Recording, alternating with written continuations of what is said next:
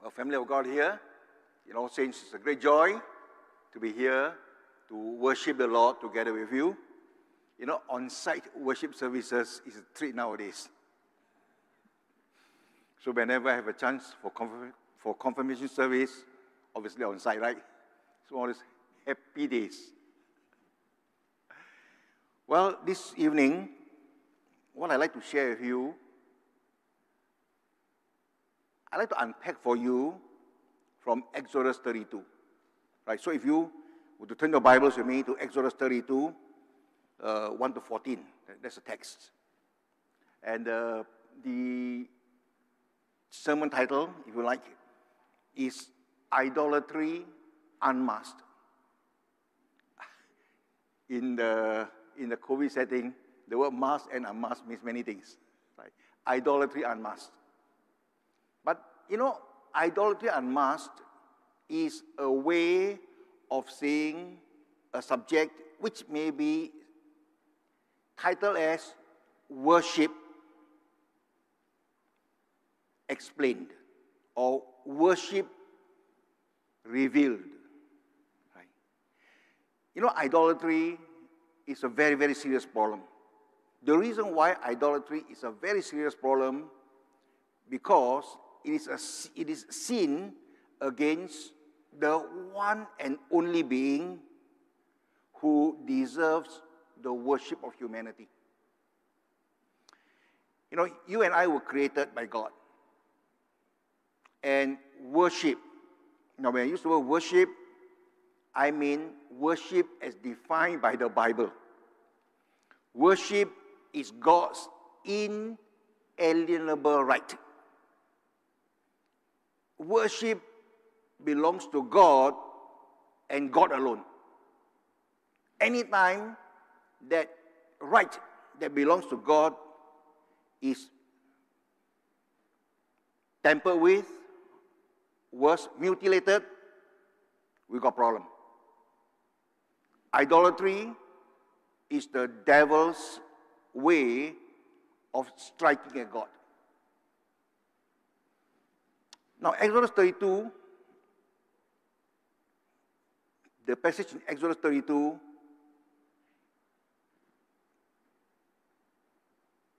unpacks deeply for us what idolatry is like. And this text, as we look at it carefully, my prayer is that God will reveal something into our heart for us. Why? Because we cannot assume that just because we say we worship God, right? It is acceptable worship, right? There is such a thing as worship that God rejects, right? In the gospel reading just now that we had, God rejected that form of worship, right? Your mouth is one thing, but your heart is in a different direction, right? In fact, in Hebrews 12:28, the scripture goes like this: because we have received a kingdom that cannot be shaken, let us therefore, with gratefulness, offer to God acceptable worship. Now, the fact the scripture says acceptable worship means that there is such a thing as unacceptable worship. And so this evening, what I want to do is to bring us through scripture to understand, to catch a glimpse of what acceptable worship is like. But by looking at the other way, by looking at this problem of idolatry as recorded in Exodus 32, right? We ask a very simple question, right? And the question is this: was the Exodus 32 apostasy, right? Was it an attempt to abandon God and replace him with a golden calf, with a toy, right? Now, I know some of you who have grown up in Sunday school, you may be told, you may have been told that, well, the people in Egypt, or the people in Egypt worship a cow, right? They have a god that looks like a cow, and so the Israelites simply follow along, right? And they basically wanted change God, so to speak. But if you look at the text carefully, Exodus 32 carefully, the answer is a resounding no. It's a resounding no. Okay? How do I know? Well, we need to look at the text, right? You look at the text in Exodus 32 and verse 1. Now, the story, the account is very simple. Moses was asked by God to go up to the mountain to collect a hard copy, right, of the commandments. God had earlier spoken to them. Now he wants to give to Moses a copy, right? And asked Moses to come up. Moses went on the mountain, and then, as often happens, when somebody or when we are into divine encounter, right, it's no longer our agenda. Right? If it's our agenda, no divine encounter. Right? And so Moses went up, he delayed. And the people said to one another, hey, this fella, how come it's up 2 days? It's actually just half a day to go up and count down, right? He's been up for a long while. Let's do something. And so they went to the second in command, right? Aaron, and told Aaron, Aaron, please do something, right? Please do something. What did ask Aaron to do? Let's look at the second part of verse 1, right? Exodus 32, verse 1, it says, say to Aaron, up, make us gods, who shall go before us. Now, look at the text carefully. Make us gods, plural, right? In verse 4 and verse 8, it's the same thing, right? When they make this golden calf, Aaron said to them, these are your gods. How many golden calves did they make? 1. How come Aaron forgot his grammar? Gods. Well, no. Somebody say, hey, you know your Bible can't even get grammar correct, man. How can Bible be inspired if you cannot get the grammar correct? Well, the Bible is as accurate as it is, right? The reason why we have why the good translation would not change it and say and make God is simply because in the original text, the word plural, the word for God is in plural form. Now let me explain. In Hebrew, whenever you pluralize a word, okay, when you put a word in its plural, you put im at the back. Right? In English, you put s, right? But in Hebrew, it's im. So, for example, if you go to Israel, you visit a collective farming area, one kibbutz, many kibbutzim, right? Hebrew for God is Eloah. Eloah. And plural, Elohim. Elohim. So Moses or the people told Aaron, make us Elohim, right? Now, Elohim is the most famous word in the Old Testament. And it is always translated as God, capital G-O-D, except in some circumstances where it is translated as gods, like over here. So, for example, the most famous form, the most famous usage of Elohim is Genesis chapter 1, verse 1. In the beginning, Elohim created the heavens and the earth. How many gods? Well, 1. But the word is Elohim. Gods. But nobody translated the Bible as Elohim. In the beginning, gods created the heavens and the earth. Why? Because by looking at the rest of the Bible, we know God is one. Hear, O Israel, the Lord your God is one. Right? So did the people, when Aaron was asked to make Elohim, he was asked to make the same God that they have been talking about for the longest time. God, G-O-D capitalized, if we use English, right? Now, the other clue, which we know that the people were not in the business of wanting to change a God, right, is found in verse 4 and 5. Right? In verse 4 and 5, after they may have made the animal, right, in verse 4 and 5, it says like this. Let me read it for you. It says, and he received the gold from the hand and fashioned it with a graving tool and make a golden calf, one. And they said, these are your gods, O Israel, who brought you out of the land of Egypt. When Aaron saw this, when he saw that creature that was made, he made an altar, right? He made an altar before it. And Aaron made proclamation and said, tomorrow shall be a feast to the Lord. Right? Now you notice the word the word Lord is capitalized. Right? The reason why it's capitalized is because it's a way to translate a Hebrew word. Right? The Hebrew word in English will be YHWH. Right? And because in Hebrew there are no vowels, in English we put vowels in between. Sometimes we use the word Jehovah. Right? Or sometimes we use the word Yahweh. Right? These are your God, or tomorrow shall be a feast to the Lord.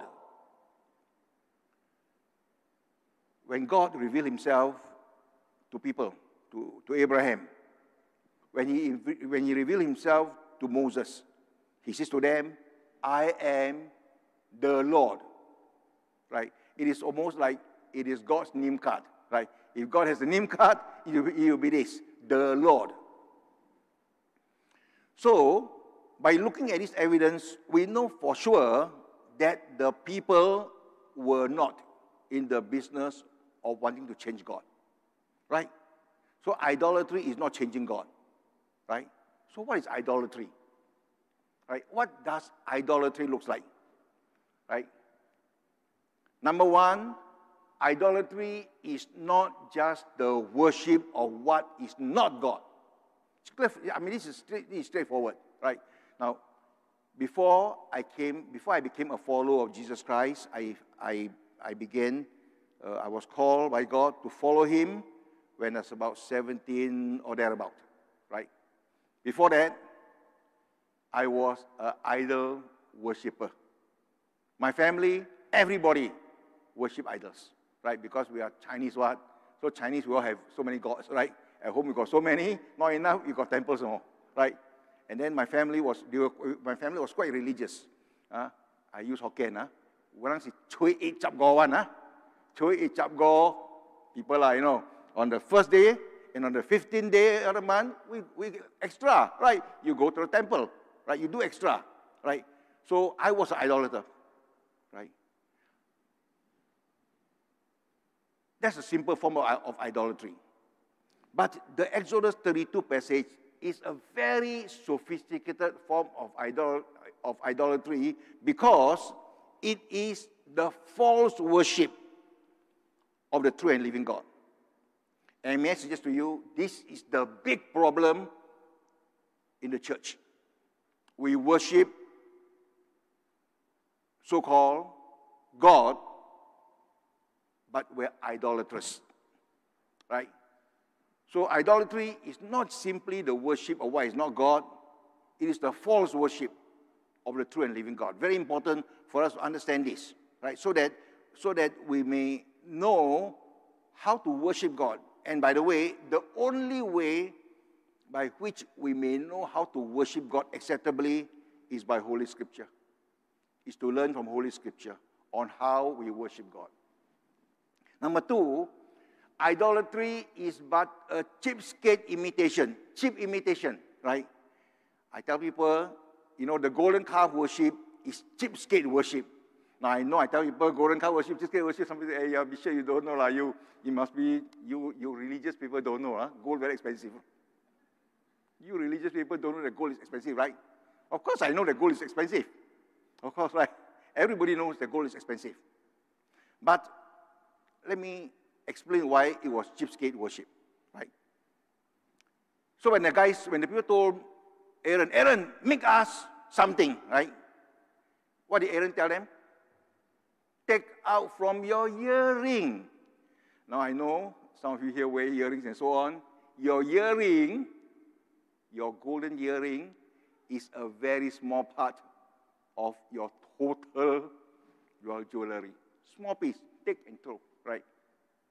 So I would think that, Aaron might put a big piece of canvas, he will take, throw, take, throw, take, throw. It's loose change. It's loose change, right? Compared to other things. I will go back to that in further details later on. But worst of all, and the most dangerous part is this, third point, right? That idolatry is utterly displeasing to God. Scripture here says that God wanted to kill all the Israelites. Hey, there were more than a million of them who got out from Egypt. No? God wanted to kill all of them, and he told Moses, Moses, let me tell you, okay, I killed all of them, let me start afresh from you. Was it possible? Of course. Because God started with Abraham. So no reason why he cannot delay, and restart with a guy called Moses, right? But Moses pleaded with God, and out of Moses' intercession, God changed his mind. But the fact is this, God wanted to destroy the people.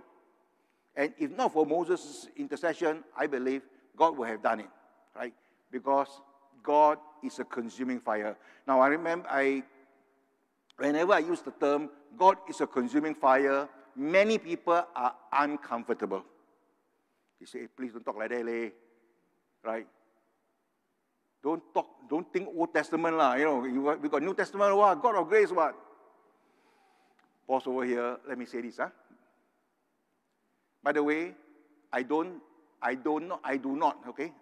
Mentally, I do not distinguish my Bible as Old Testament and New Testament. Okay, that's not how I distinguish the Bible. Okay, I tell you how I distinguish the Bible. Okay, I tell people I use the same Bible that Jesus used. If you are a follower of Jesus Christ, you use the same Bible, right? What is the Bible that Jesus used? We call it Old Testament, right? The Jews will call it the Hebrew Bible, right? Then what about the New Testament? Oh, for me, New Testament is very easy. For me, New Testament is the divine commentary. Not just normal commentary, yeah? Because the commentary that we all use in seminary, Bopake one, not very up to the grade line. But New Testament, divine commentary, right? On par with the Bible, right? Because it's divine, right? Hebrews 12:28, which I've quoted now, this is probably the second time now, right? Because we have received a kingdom that cannot be shaken, let us therefore with gratefulness offer to God acceptable worship. And then verse 29, for God is a consuming fire. Old, New Testament, right? So we don't distinguish whether Old Testament or New Testament. The fact of the matter is this, God is a consuming fire. Now, if we do not relate to God, the way Scripture speaks about Him, that God is a consuming fire, actually we cannot truly worship God. In fact, I tell people, without the fear of God, there is no true worship of God. One of the problems with contemporary Christianity, clappy Christianity, is that we have made God in our own image. Okay, move on. So what does true worship look like? Right? I told you, false worship looks like this. True worship, well, you will have guessed that true worship is costly. Right? Compare the loose change offering to make the golden calf and the costly giving to construct the tabernacle. Right? In Exodus 35, let me quote that for you. It's on screen. Right? So when God told Moses to make this tabernacle that will follow them in their journey, right? And he told Moses, go and ask the people, whoever want to give, contribute with a willing heart, you can contribute to this, right? And so he says, so they came, right? In Exodus 35:22, so they came, both men and women, all who were of a willing heart brought brooches. I think must be a bit bigger than rings, huh? Earrings, okay, same lah. They got extra earrings, right? Maybe many pairs, and signal rings, and the best of all, armlets. Now, armlets definitely bigger than earrings, huh? All sort of gold objects. Every man dedicating an offering of gold to the Lord. Compare the golden calf and the tabernacle. My point is this: true worship of God is always costly. Now, I don't have time to unpack this for you,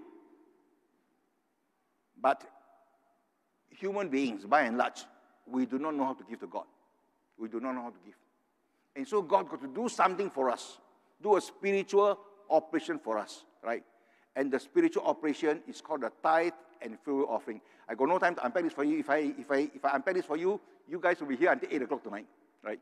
If your pastor buy me lunch, I will maybe come and teach you one day, right? But the fact is this: true worship is always costly, right? It's always costly. Maybe I just give you the example of the woman who came to Jesus and broke a bottle of expensive perfume. Now, many of you will know the story. And when she broke the perfume, she said, "Hey, this is 300 denarii. This costs 1 year's salary, Why waste, right?" And they begin to reprimand that lady. And Jesus had to tell them, "Hey, guys, you guys shut up, okay? You guys don't know what you're talking about. She has anointed me for barrier. Every time when the gospel is preached, they will talk about her, right? She gave sacrificially." Move on. True worship is anchored upon the Word of God. Now, I really got no time to unpack this. You look at the text, Exodus 25, 8-9. God told Moses, now this is how you have to build a tabernacle. This is a pattern. And the key word is this: exactly as I told you, this is what you must do. Exactly. Now, friends, you know what's one of the big problems in the church today? That our worship of God is not shaped by Holy Scripture. I'm very shy to say this. I think part of the problem is also the pastors. Because sometimes we are afraid to talk like this. Our worship of God today is shaped more by our music instruments, our sound systems, nice tunes, and everything else except Holy Scripture. Last week I was at a service and I nearly died. Somebody says, today we cannot have live worship. Now, what he means, cannot sing. I tell myself, then what's the opposite of live worship? It must be dead worship. Or canned worship. Now, when you have words like this that collide, it shows that something is wrong with our thinking. Right? Let me move on. But I'm going to say this: true worship of God is always anchored. Okay, it's always anchored upon Holy Scripture. You must search the Scripture and allow the Scripture to speak to us. By the way, there are four Hebrew words and 5 different Greek words that are translated as worship, right? And it's a big thing, right? Now, thirdly, true and acceptable worship of God is always characterized by reverence and awe towards God, right? I say that a lot already. I'm not going to elaborate now, right? My point is this, and I think what Scripture says is this: we cannot worship God truly, right, without that sense of awe and reverence. Let me just bring you one example. You remember when the Magi, not 3 of them, we always think 3 Magi, 3 wise men. No. Scripture says, and wise men, right? It's a big entourage. It could be 5, it could be 3, right? It could be 2, maybe, but I think it's a large entourage. Although we always think of 3 wise men, but it's more. I mean, the song has affected our theology, unfortunately, right? So the Scriptures tells us that these men, they were looking for this Jesus, right? And this Jesus, in all likelihood, was, by the time they came to him, to see him, he was no longer a baby, right? He was an infant because Herod killed all the children 2 years and under, right? So maybe he would be about 2 years old, right? He was standing, obviously, 2 years old. Maybe he was walking around, right? Can you imagine the scene? And the Scripture says very clearly, when they saw Jesus, these men who were big men, adults, who were important people, right, who were protected by the entourage, because in those days, you don't travel, right, your safety depends on your entourage. They saw this little child, 2 years old, and the Scripture says, and they fell down before him. They fall flat before him and they worship him. True worship is always, right, is always characterized by reverence and awe towards God. Let me move on, bringing to a quick conclusion. Idolatry. Is it a problem? I'm going to say to you, idolatry is still a problem. Now, idolatry, like I say, is not just the worship of what is not God, right? Idolatry essentially is the giving of our lives, right? Giving of our lives to something that is not God. Now, Paul used the phrase, covetousness is idolatry, right?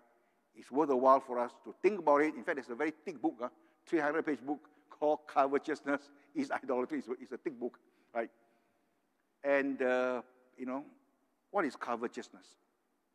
Covetousness, unfortunately, is the favorite pastime of quite a few Singaporeans. And that is the acquisition of more and more. More and more, right? I don't have time to unpack this for you, but I suggest you go into Scripture and listen and read what Scripture speaks about idolatry, right? Not just not just the worship of what is not God, not just the false worship of the true and living God, but also the giving of our lives, right, to something that grips us. By the way, a computer game can be idolatry, right? Idolatry Singapore style. Now, it gives me no pleasure to say this. In fact, I feel very painful, sad to have to talk like this, right? I believe, unfortunately for us in Singapore, one of the chief exporters of idolatry is this man called Joseph Prince. Note, I don't use the word pastor when I describe him, because pastor shouldn't talk like that, right? I quote him verbatim. He says, "You will never find an example of God punishing a believer for his sins in the new covenant." Now, basically, Joseph Prince pushes a storyline of God loves you so much. He loves you so much, it is impossible for him to punish you. So long as you believe that he loves you so much, there's no way he will punish you, right? You will never find an example of God punishing a believer for his sin in the new covenant. Now, friends, let me ask you a question. Is this true or not true? Obviously, it's not true. If you read the Scripture, you know there's a fellow called Ananias and Sapphira, right? Don't come and tell me, oh, they are not Christians. They were The great danger of following a person like Joseph Prince is this. You are led into believing that you are truly worshiping God. Actually, you are worshiping a Jesus of his own making. And the Jesus of his own, of Joseph Prince's making, is idolatry. What is your worship of God like? Is it shaped by costliness and sacrifice? Remember, the one whom we bless, the one whom we sing to, died for us upon the cross. Abba, Father, gave what no one else could give, his own beloved Son. By the way, I got 4 grandsons. Okay, I don't talk about sons anymore because adults are. I got 4 grandsons, right? They are worth, in my view, more than anything in the world, right? When the Father sent his Son to die upon the cross for us, it was ultimate sacrifice. Secondly, is your worship of God anchored upon the Word of God. Let me say this, my friends. Make time for the Word of God. Allow the Word of God to rule your heart. Memorize Holy Scripture. Think a lot about Holy Scripture. And allow Scripture to shape your worship life, the whole of your life, right? Finally, is your worship of God, is our worship of God shaped by reverence and awe of God? And here I have a parallel question, and the parallel question is, when was the last time you knelt in the presence of God? By the way, kneeling down in church, not count. Because in church, you say, hey, the pastor say, let us kneel. Oh, we'll kneel, right? No, I'm talking about in your private, personal time with God. Private intimacy with God, right? When only it's between you and God, right?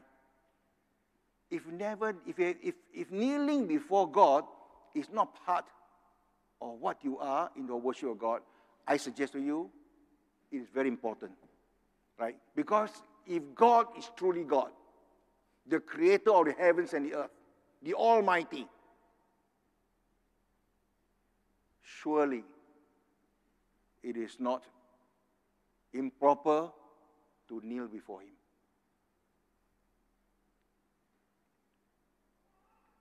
Let us pause and let me pray, and then I hand the time back to your church team. Father, thank you once again for your word. Thank you, God, that you love us so much, that you send your Son into our world, that He may call us, Lord, that He call us to walk in your ways. So, Father, we ask, God, that you will find in each one of us here sons and daughters who are after your heart, whose desire is to please you and you alone. Father, we ask this in Jesus' blessed name. Amen.